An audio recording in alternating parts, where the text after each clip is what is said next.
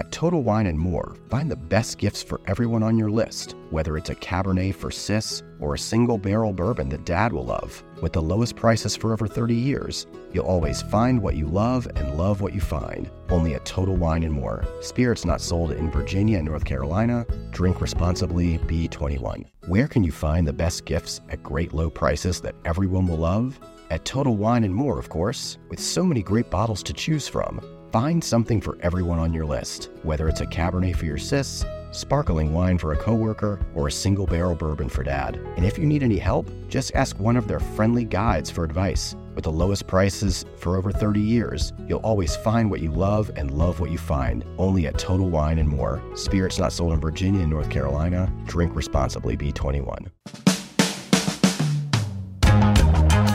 Yo, this is Peter J. Kim on the Food 52 Podcast Network, coming at you with Season 4 of Counter Jam, the show that celebrates culture through food and music.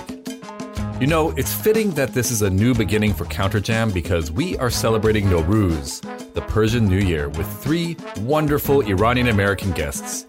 Emmy Award-winning actress Shohreh Aghdashloo, Top Chef judge and former Food and Wine editor-in-chief Nilu Motammed, and Yvette Masudi, the singer and founder of the band Mitra Sumara.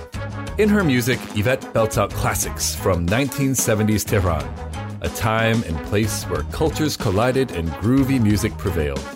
We'll get into all that in this episode. This song is called Helelyos. It's a Bandari song, which is the style of music found in the south of Iran. It's got hip-shaking, hypnotic rhythms and the almost chant-like refrain, Helelyosa. Yvette explained what that means.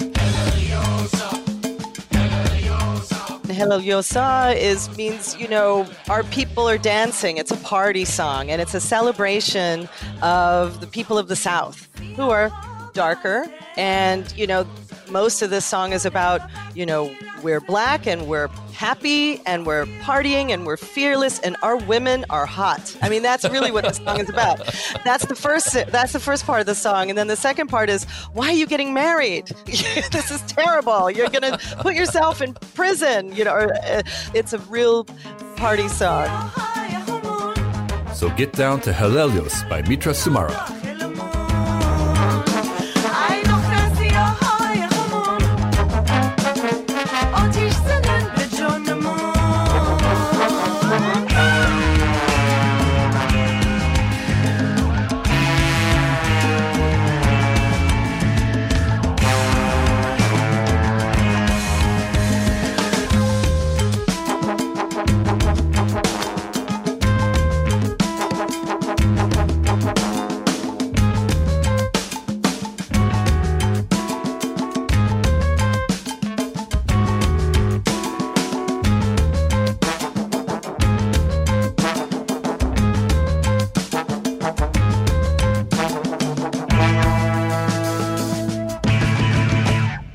That was Helelyos by Mitra Sumara. So let me first start by wishing our Persian listeners Nowruz Mubarak, or Happy New Year. Now, for many of us, it seems counterintuitive to say Happy New Year in March. That's because the vast majority of cultures around the world celebrate New Year on January 1st. Well, one might ask, why January 1st? Well, in short, it's because Julius Caesar said so. The month of January was named after the Roman god Janus. Janus was the god of doors, and he had 2 faces, one looking back and one looking ahead. So our friend Jules thought, hey, this makes sense. Let's make the new year start here. Persians time things a bit differently, and as Nilu Motammed pointed out, they feel pretty good about it.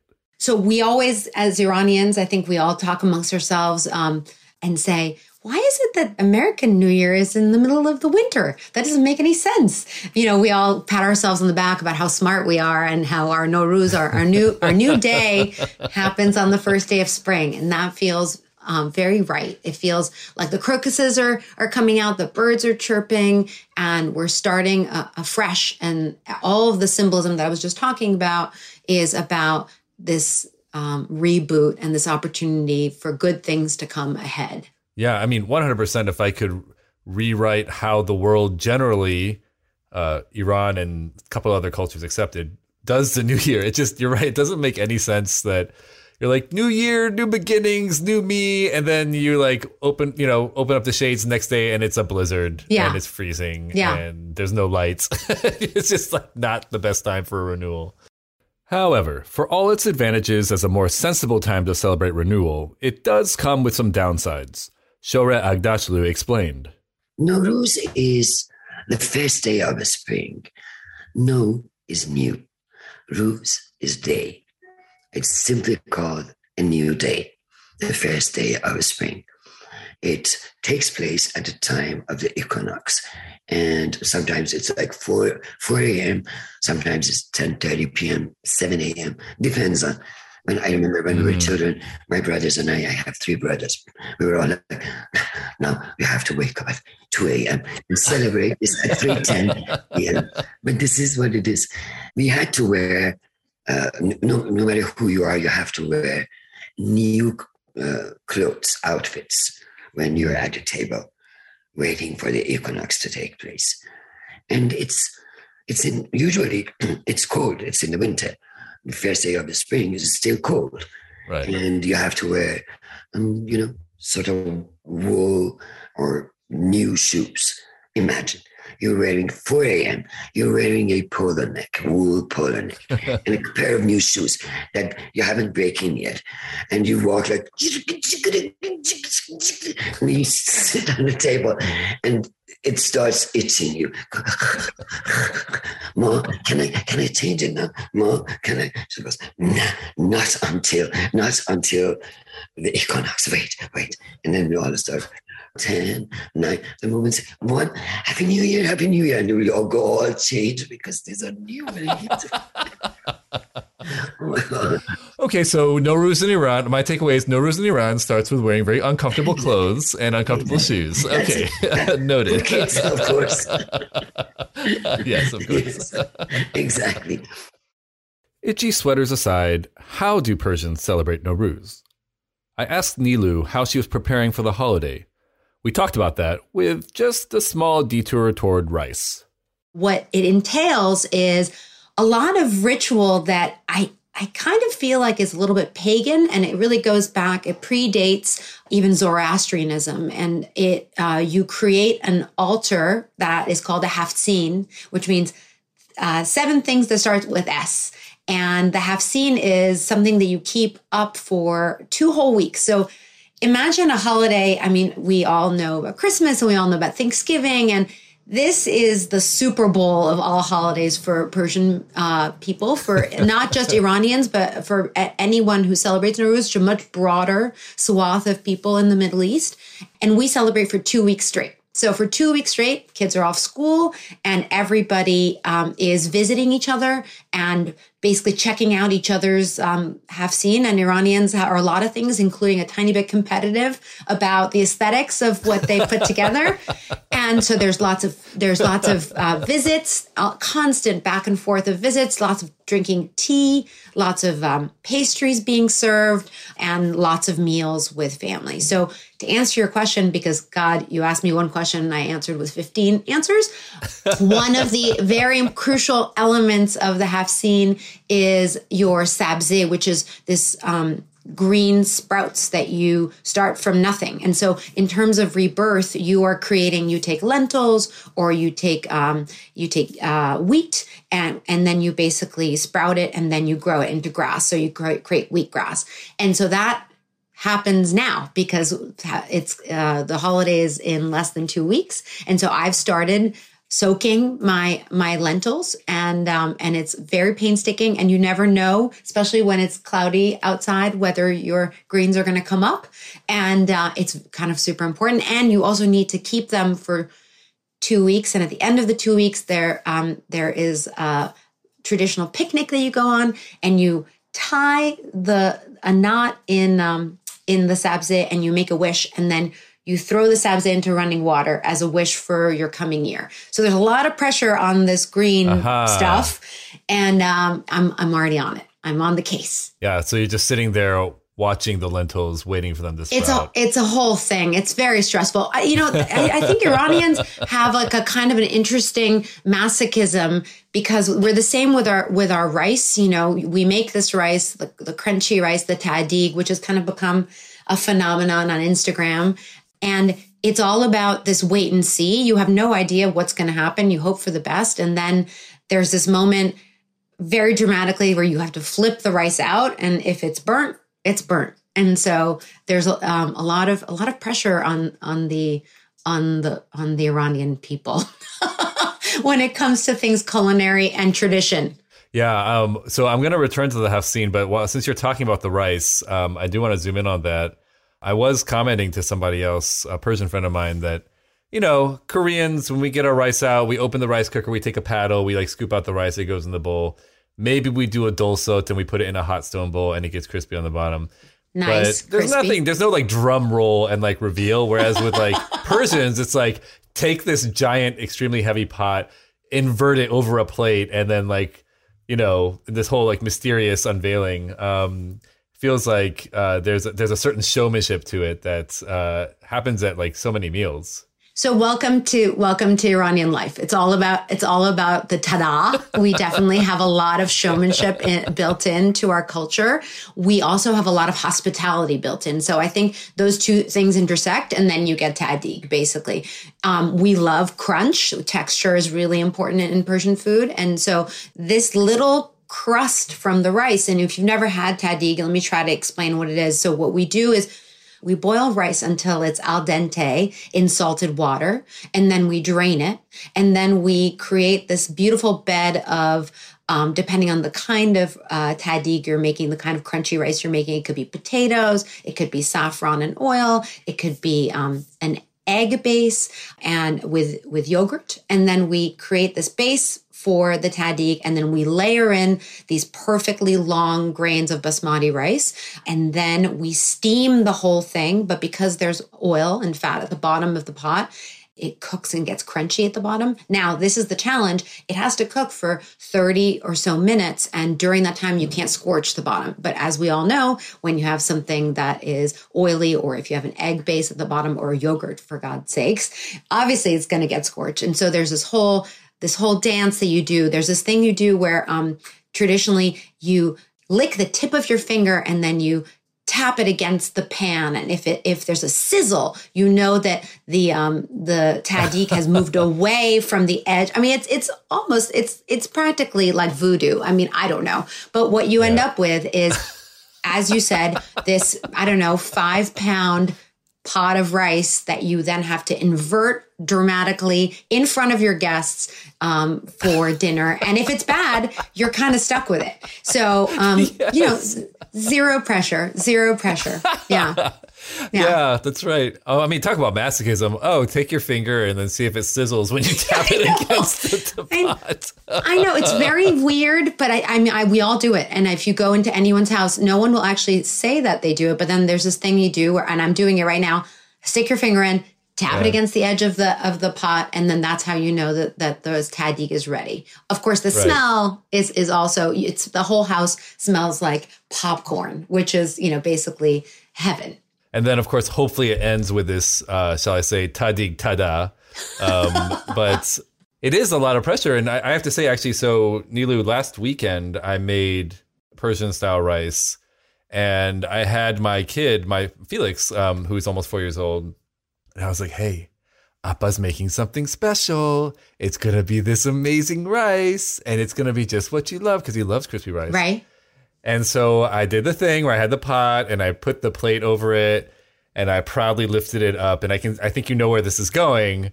And I inverted it and I was like, see what Appa made. And then I lift up the pot and it's just these like moist grains of rice that kind of come tumbling out. And I'm like shaking the pot. Stuck. Nothing comes out. And I like flip it back over and there it is. And then I have to go get the spatula and I'm just like doing the thing where I'm scraping every last bit of crispy rice off, and then I sprinkle it on top and it's still yummy. Yes. But then like this moment that should have been this like ba-ba is now this like extended period where I'm like cursing under my breath and my kid's basically just disappointed in his dad. The fact that you tried to do it for the first time ever, I'm super impressed that you even got it out. I'm going to tell you, Tom Colicchio wanted to make tahdig, and we were hosting a lunch together for Top Chef, and he decided that at Kraft he was going to make tahdig, and he wouldn't listen to me because he's Tom Colicchio and he knows everything, which I think he does most things in the kitchen. Indeed. He wouldn't listen to me about the fact that he needed to use a kind of a cheap nonstick pot. Like, he wanted to use something cast iron and amazing. And I said, please listen, this is what you need to use. And so fast forward, he made it, and fast forward, he did the exact same thing you did. And there was some sticking and there was some cursing, and it was tasted great though. You can't go wrong. It's beautiful basmati rice that's steamed and fluffy and butter and saffron. Right. You're winning regardless. And I have to say, I think I have a proclivity toward cultures that celebrate crunchy rice. So I'm obsessed with Korean food. Yeah. If you can have sokorat, and paella, anyone who has a crunchy rice phenomenon happening, I'm there for their cooking. Iranians do a crazy thing though. We make pasta tahdig too, because we are like, bake ziti, why not make it crunchy? So we make, it's just like, we're like, it's like the Windex for the Big Fat Greek wedding. We're just like, let's make it crunchy. It's better that way. And so we'll make like a cooked pasta and then cook it slow, low and slow on the stovetop, and then it gets a crunchy tahdig. So that's another thing that little kids are obsessed with. Your son might be into that too. I love the idea of taking this to the extreme, and it's like, let me make my oatmeal crunchy on the bottom. What happens if I do my quinoa and get that crunchy on the bottom? I bet you would be good. I bet you it would be good. I had thought about going to the nonstick pot, but I actually thought in my head, because I used one of these enameled cast iron, Le Creuset pots, and beautiful pot, but not for that. But then I thought to myself, Persian grandmas, they didn't necessarily have nonstick pots. So I should be able to be, foolishly, a Persian grandma and make tahdig without a nonstick pot. And there lay my folly. Have you by any chance been talking to Tom Colicchio? Because that's exactly what he said. He said Persian grandmas didn't have nonstick pots. And I was like, I can't tell you, as long as I've been alive, which is a long time, we have been toting around this terrible, to the point where I'm superstitious. I bought a new one recently after a lot of conversation with all of my Instagram Persian friends, the food community on Instagram, which is such a gift. I reached out to Najmieh Batmanghelidj, who is the OG food goddess when it comes to Persian food. DM'd her just casually, and I was like, hi, I love you. Also, what pot do you use for your rice? And then she told me what she used, and I bought it. And I was so nervous because the one that I had was practically dangerous. It had lost a little bit of the covering. It probably wasn't healthy any longer, but my rice came out perfectly. And I just snapped enthusiastically, because that's what Iranians do. When your rice is on fire, you don't want to mess with it. So, but now Najmieh's pot is my new pot, and it works. It works great. But yeah, so if anyone is listening and wants to make tahdig, I've actually posted a bunch about it on IG, but there's lots and lots of places you can go to watch videos. The key is the right amount of lubricant, which is oil, and don't be afraid of that, because otherwise the rice doesn't get crunchy. And honestly, the cheapest nonstick Dutch oven that you can get.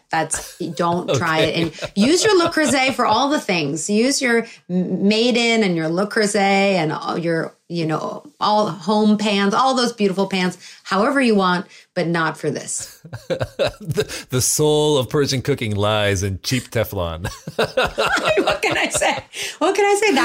That's what we use. In fact, actually in Iran, they use, it's amazing. I love to watch videos of cooking in the villages in Iran. And there's so much of that now, which is so fun, on social media. And they use just like a giant tin pot. Like, it has nothing, it has no covering, but that is what they steam the rice in. Then when they make something for the crunchy part, they use something nonstick. I don't think Shohreh would have appreciated my tahdig failure. Peter, That's the most important part of serving the rice. If you don't know how to do it, how to flip it, and bring it to the souffle or to the table, you're not a cook. It has to come out in one piece. In case you haven't picked this up yet, rice is incredibly important to Persian cuisine. Far from being an accompaniment, it is the star of the table. Peter, you'd be surprised if I tell you that I have so far gathered more than 30 recipes of how to make rice. Wow. More than 30 recipes. Mixtures of unbelievable rice and raisin and saffron and dates, rice and vegetables, rice and legume, rice and saffron and pistachio and almond. And there's one that it's plain rice covered with saffron rice, covered with a sauté of almond, pistachio, raisin, and you just pour it on top. They call it murasa polo, which means jeweled rice. Jeweled rice. Wow. It's delicious. Shohreh does not just talk the Tahdig talk, she knows how to walk the Tahdig walk. Right at the beginning of the pandemic in 2020, Shohreh did a few episodes of a home cooking show on Facebook called Cooking with Shohreh. Each episode ends with Shohreh holding a pot of rice with a plate inverted over it with a casual smile. She flips the pot over and out slides this perfectly crunchy tahdig. Easy peasy. But for all the playful swagger, there's a sense in each video that even she is surprised by how it comes out, like a little rice miracle. There's one other part of the show that I just had to ask her about. I'd also like to say there's one thing I noticed in one episode that really blew my mind. It was how you cracked your eggs. You just hold the egg over the pot and open the egg. There's no tapping of the egg on the countertop. And I'm wondering, where did you get that? First of all, I just tried doing that today and it failed miserably. How did you learn to do that? I must have been doing this for a long time. And I tell you what the reason is behind it. Because Grandma said hitting it or tapping it, at the pot is no good almond. You need to, because you are still dealing with a live being. It's still alive. Right. Don't tap it; it gets sucked. So this is something your grandma did. That's right. Yes, just a little bit of pressure. Wow. It will crack, and then you can open it up. But you should be very gentle because still you're dealing with a live being inside. When I tried it earlier today, it just exploded in my hand. And then I was like, screw this. I'm going to do it the way I know. It takes, I'm boasting now, but it took me a couple of weeks to get, Sometimes I was like, well, nobody's here. Grandma is not here. Let me do it. But then I would think, oh boy, it's not a good almond. Nah, I shouldn't do that. This reflects something I've noticed about Persian culture. There's a certain mysticism that runs through it. And this brings us back to Nowruz, specifically one cornerstone of the holiday, the Haftzin, which, as you may remember Nilu explained earlier, literally means the 7 S's. It's an altar, you set it up, and what it really signifies is all the things that you sort of want for the coming year. So you start with the sabzeh, which is the sprouted wheat or barley or lentils. There is samanu, which is a pudding that's made out of wheat germ. It looks like a brown, like during pandemic, actually, I didn't have any samanu, so I put applesauce because I was in lockdown and didn't have any, but that signifies affluence. Seke, which is the gold coins, and that's for prosperity. Senjed, which is oleaster flour, and that's for love. Sirke, which is vinegar for age and patience. Sib, which is apple for health and beauty, a big beauty, all about Iranians and beauty. Sir, which is garlic for medicine. Somar, which is sumac, and that's for the sunrise. And then sombol, which is hyacinth, and that's for spring. And then you layer in things like candles, and that is for enlightenment, pastries for sweetness, a mirror, a book of poetry. I like Hafiz, so that's what I put in. You do decorated eggs, like almost like Easter eggs, and that's for fertility. You can add in wild rue, which we kind of like saging. We burn it to ward off evil spirits. We care a lot about the evil eye. We spend a lot of time warding off the evil eye, especially parents for their children. There's a lot of constantly smudging and making sure they're safe. And then I always add in, photos of family who aren't with me, because family is just so important. I've come to find the concept of the Hafseen to be quite beautiful. I like the idea of taking the time once a year to assemble objects that both symbolize hope for the future and connections with the past. I asked our musical guest, Yvette Masudi, if she had her own special addition to the Hafseen. Well, one of the things that I usually like to do that I haven't done in a while, actually, and I was planning on doing it this year, is a bowl of water with an orange in it to symbolize the earth and space. I love that. Yeah, it's beautiful. Now here's another song from Yvette's band called Musa Megol. Appropriately enough, it's Nowruz themed. Musa Megol in English means a season of flowers. It's essentially about how the springtime is coming, the flowers are coming up, and they're beautiful. They're beautiful people, beautiful faces everywhere. But the flowers have a complaint that the nightingale is not faithful as it goes from flower to flower to drink the nectar. And it's basically a metaphor for, everybody's very, it's a song of infidelity in a loose sense, in a more playful sense, shall we say. So, and we just gave it a nice rock beat to it. Here's Musa Megol by Mitra Sumara.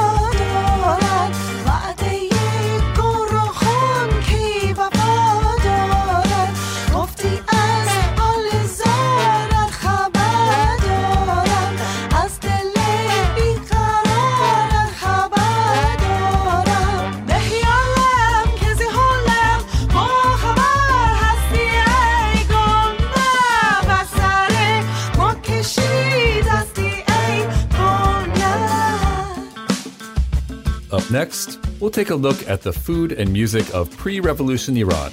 After this.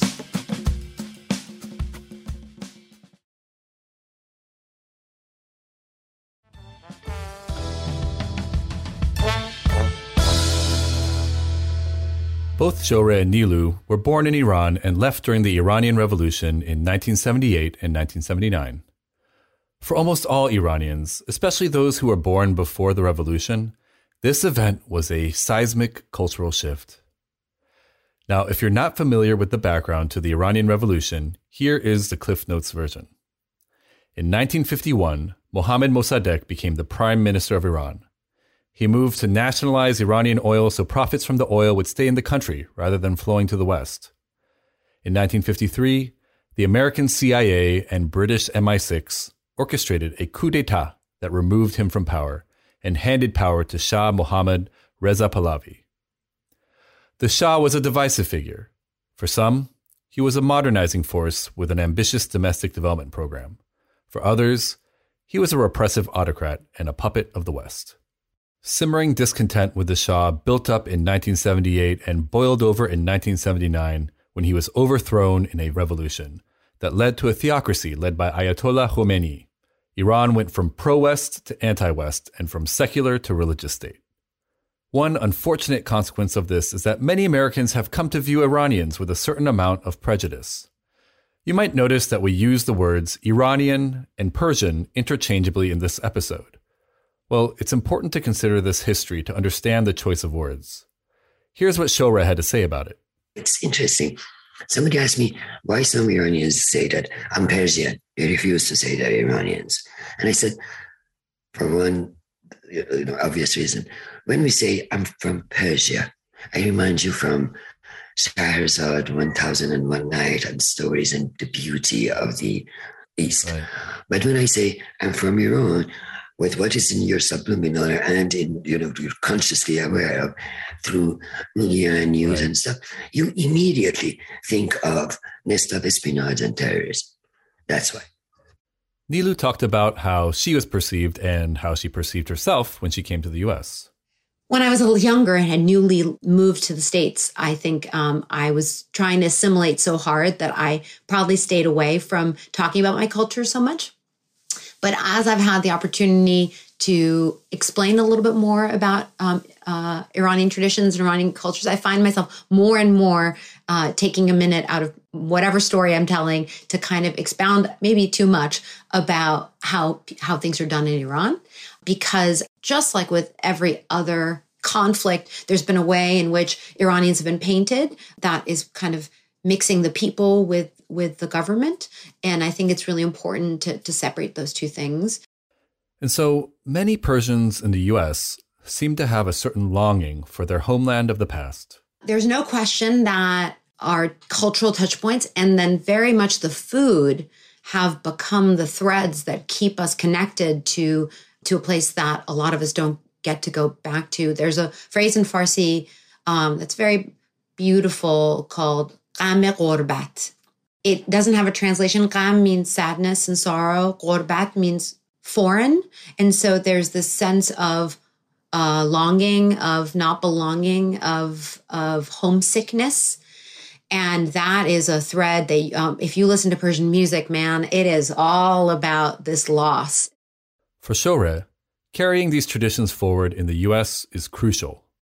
I think it's imperative for us immigrants, first generation, to keep celebrating our culture and presenting it to the host as a gift, not shoving it down people's throat like, this is my culture and I do this but celebrate it ourselves. Respect it ourselves, because that gives us a little bit, makes us a little bit more multi-layered, knowing that how to celebrate equinox, how to celebrate springs, how to be kind to autumn, how to be careful in the winter.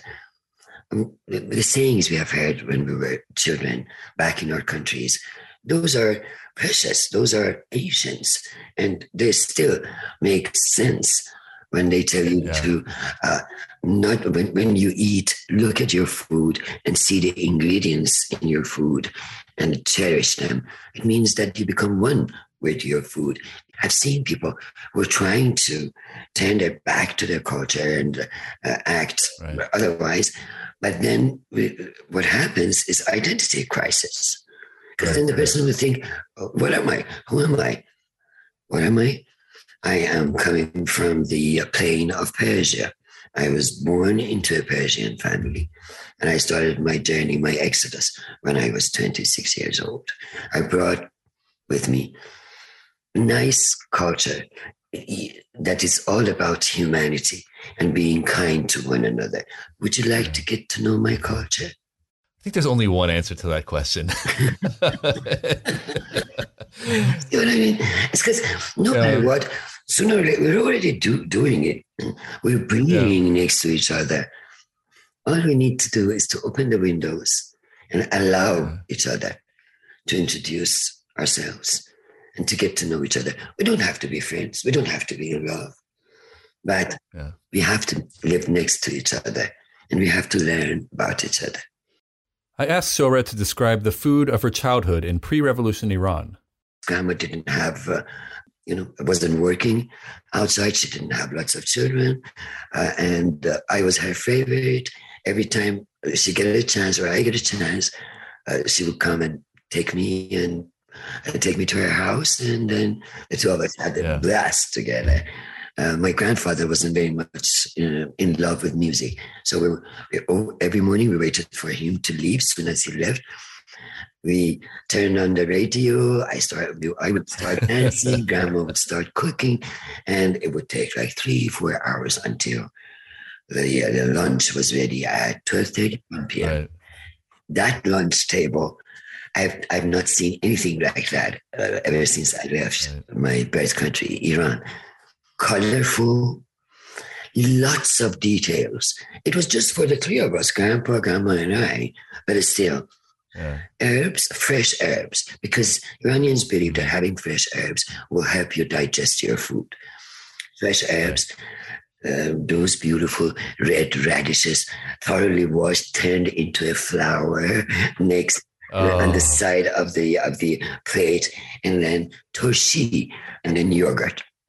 Those two are the two ingredients that are must. They have to be on the table. Torshi, by the way, are traditional Iranian pickles, usually made in the fall. And then, obviously, yogurt with cucumber, with or yogurt with garlic, with small pieces of garlic in it. And what else? Yes, a little bit of jam, because when you finish your food, you need something sweet to change the taste of your palate. And stew was in a beautiful. It's interesting. I have to share this with you, Peter. When I first came here, a friend of mine who knew I was very much into culture and stuff said, "You have to visit Getty Museum." I said, "Museum? Let's go visit it." We go in, and she points out to a beautiful plate, Roman style. And she says, "This plate is 80 years old." And I'm looking at it, and I'm like, "I'm not surprised." She goes, "You're not surprised?" I said, "Well, the plates at my grandma's house were 80 years old, and we still plate out of them." So every plate is beautiful. Yeah. Like, it has to be China, and it's like beautiful roses. The one that is very famous in Iran is white with red roses on the side of the plate. Right. And it has to be a set, like where you put the stew, and of course the dish for the rice, and with all the silverware, napkins, 2 glasses, because if you want to have water and at the same time have water and yogurt, which a mixture of water and yogurt and fizzy water, which we call doo, which is very custom. I mean, how big is this table for all of these things for 3 people? Not very big, but pretty elaborate. Yeah. Very elaborate. Yeah. What were some of the dishes that your grandma made that really stick out in your memory? Here's one that I still cook, and my American friends love it because it's sweet and sour. It is called fesenjoon. I love fesenjoon. Oh, You know it is honestly, Yes. it is my single favorite Persian dish. I'm so excited you're talking. Okay, so please go ahead. Don't let me interrupt you. Peter, what's your sign? What is your sign? Is it a Taurus? I'm Sagittarius. Sagittarius, Taurus. we're happy people. We're happy people. Thank God.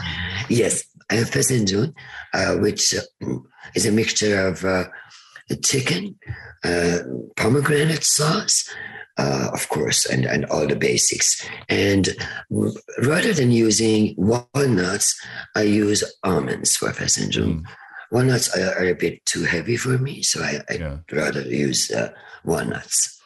Yeah, amazing. Yeah. So your grandma made an excellent fesenjoon then. Oh, you could see it's not right to say that, but you could see the oil standing on it, like half a centimeter of oil on it. It was fun. Mine is not like that. Mine is not like that. Mine is much more healthier. Mine is somewhere between my mother's and my grandma. Now, bear in mind, this is Shohreh talking about a regular old weekend meal with grandma. And by the way, the Persian weekend is Thursday and Friday, not Saturday and Sunday. But when it was time for Nowruz, the food went up yet another notch. the fish was decorated with flowers sometimes, and a beautiful, nice flower in his eye. And at his tail, you would see some nice vegetables turning around, it was so elaborate and so beautiful. Again, with all the details, the toshimas, this and that. And it was just, it's interesting. When you look at it, say it's before lunch and you're hungry. When you look at it, you're like, okay, I feel like I'm full. It nourishes your soul, your eyes. You're like, I feel like I'm full. Yeah. It's amazing. It's amazing. Oh, yes. Oh, that sounds wonderful. And was there any particular kind of music that you would listen to celebrate the holiday? Mostly the contemporary music. Yeah. Fun, happy contemporary music that we could dance to. And no matter how old you are, right after lunch, first they start with, talking to each other, telling jokes to the group, and then they start dancing, no matter what. They will put on nice music and they start. Now here, and unfortunately you can't see this, but Shore started dancing. And wow, she's got moves.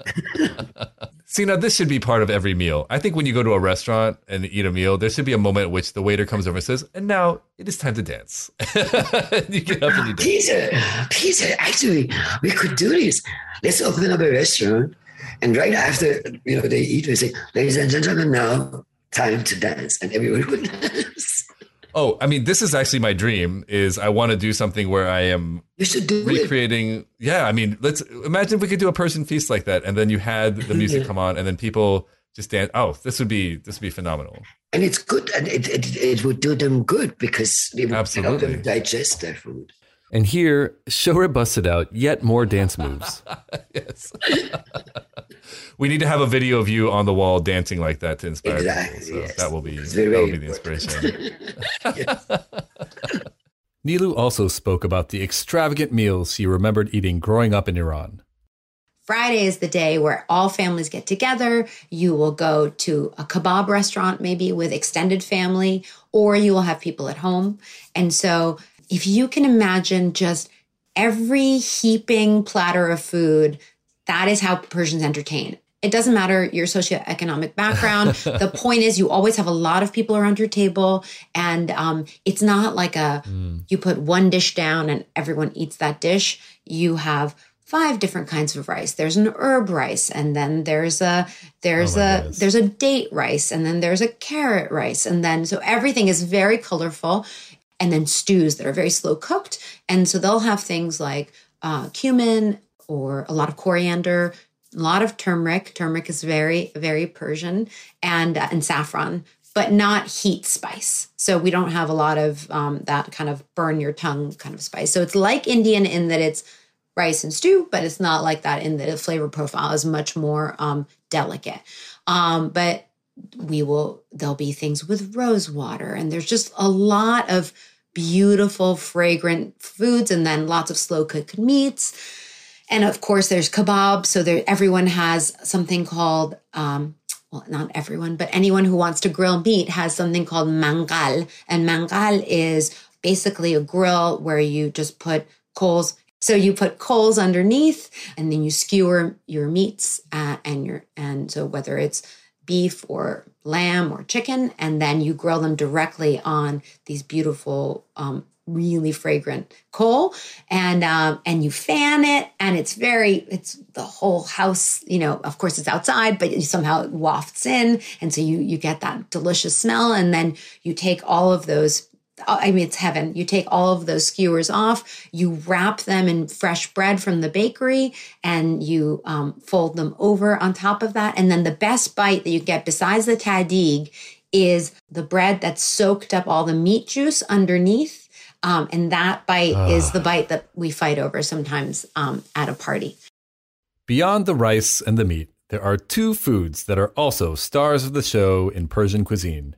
We eat cucumber and eggplant like it's our full-time job. So there are more preparations of eggplant that I can think of. And that is definitely something that, especially when it's grilled and becomes really smoky, that's very much of a Persian flavor profile. And I think I was talking to my husband and I said, what do you think I eat most of? And he's like, cucumbers. Persian cucumbers are so integral to Iranian life that we put them in our fruit plates. So Iranians love to put out a fruit plate. So when you put out even like a big bowl, when you put out something dramatic with like that perfect thing of grapes and then all of the persimmons and then pomegranates, and we put cucumbers in that mix. And when someone you love comes to your house, you will sit after dinner and peel cucumbers for them. And that will be the thing that you put in front of them. You peel it and then you give it to them as a show of affection. Oh, I love that. A cucumber as an expression of love. So there's a great word in Farsi. I'm teaching an entire glossary, but it's called lokme. Lokme is the bite that someone makes for you of the perfect bite. If I know that I'm having a delicious combination of flavors of something that I've figured out, like the herb is right and the pickle is right, and I'm just getting the perfect bite, I make that bite for my husband, or my dad or my mom would make me a lokme. And so usually it's with bread, and you kind of take a little piece of meat, a little piece of herb, a little bit of pickle, and you don't make it for yourself. You make it for somebody else that you love. That is so nice, right? Nilu spoke about the music vibes of her time in Tehran. It was the 70s. So if you imagine Pink Floyd, The Wall playing out loud in the common areas of a school, people wearing bell bottoms, kids with crazy hair. I mean, I was little, I was in first grade, but Tehran was very cosmopolitan. I think you're talking about the cosmopolitan nature of Tehran in this time period. I feel like it's reflected in a lot of the music of the time too. And there's a whole category of music that I've come to really enjoy, which is this pre-revolution music from Tehran, artists like Gugush and others. And I mean, and it's amazing because it's music that is really uniquely of Tehran from that time period. And I don't know, was that, did you remember like hearing that kind of music at the time? Oh my gosh. I still, if I listen to Gugush, Dariush, Vigen, Sattar, these are all, it's like listening. I mean, I feel the same way, same pangs of nostalgia for listening to 80s music in the US. So if I listen to Duran Duran, I'm like, swoon, it reminds me, it brings me back. But for all of us, this music, it's interesting because it's a combination of kind of synthy, there's a lot of synthesizer. The beat is really very different than European music. And then there's like this interesting element where they add like something like dombak, which is, the drum, or santur, which is like the instrument they play with the mallets. So they'll add some very traditional Persian elements, which makes it even that nostalgia pang for Iranians is like, oh, it reminds me of olden times, but it's so modern. So these women, the Gugush is a woman, and she would sing. I just remember like in these like kind of like gowns, and like she would just kind of be like, and she had blonde hair. I mean, no Iranians have blonde hair. She had blonde hair. And it was really the idea of also a woman being at the front of a stage, was very, very important. We felt very like liberated. I find it absolutely infectious. And actually there's one song that has become kind of a nightly dance party for me and my kids that we listen to. It's a Gugush song, Manoto, which means me and you. Manoto.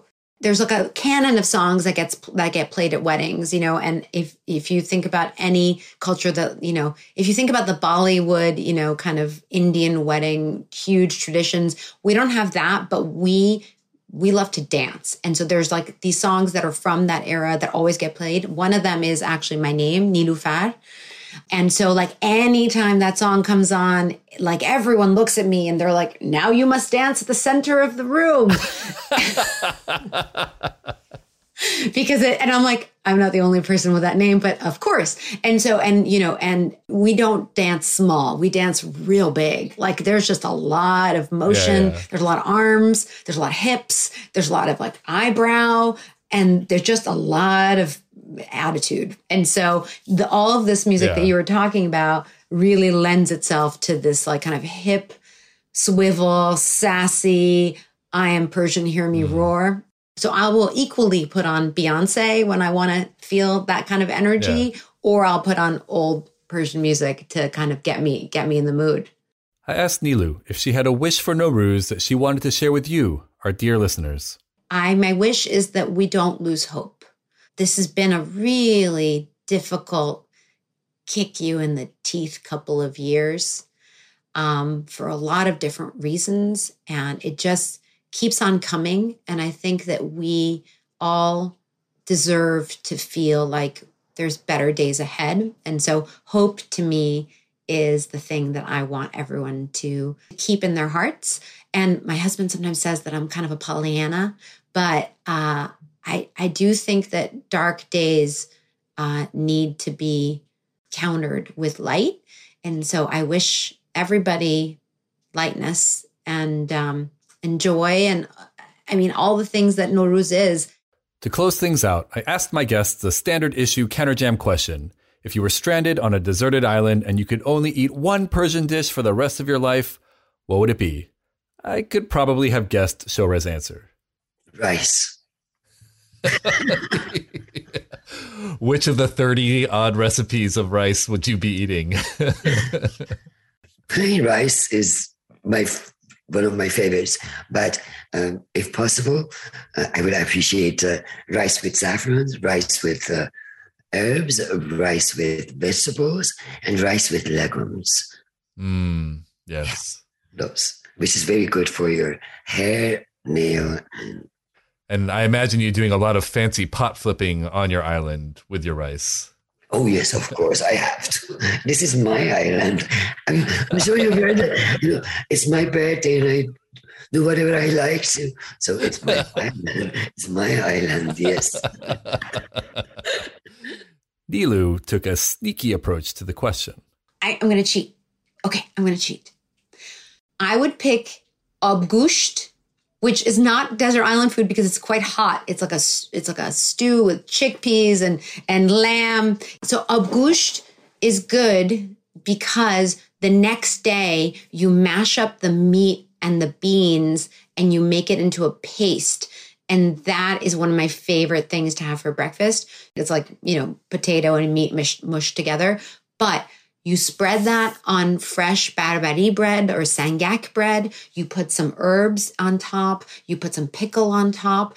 And you have it with hot tea. And I tell you, so when you go hiking in Tehran in the mountains, when you get to the top of your hike, that's what you can ask to get served.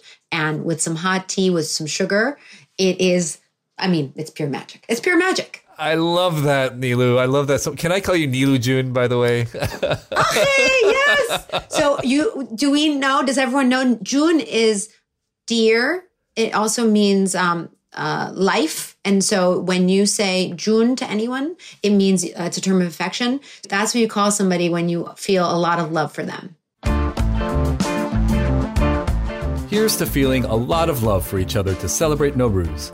I wish you all a happy, peaceful Persian New Year, and I want to spin one last tune from Mitra Sumara. It's another Bandari-style jam, and it has some serious Nigerian funky vibes to it. I suggest you take a nod from Shohra and shake your body to it. It's called Kofriam by Mitra Sumara.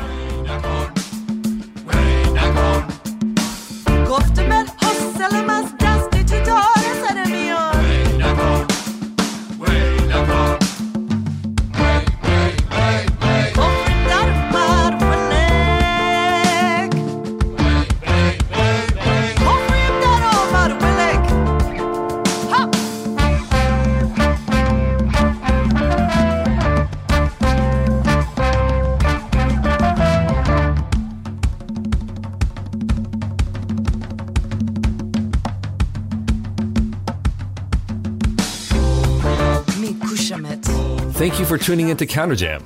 If you dig the show, feel free to shoot us an email at hello@counterjam.com and leave a friendly review on Apple Podcasts. Shout out to our guests, Shohreh Aghdashloo, Neela Motammed, and Yvette Masudi.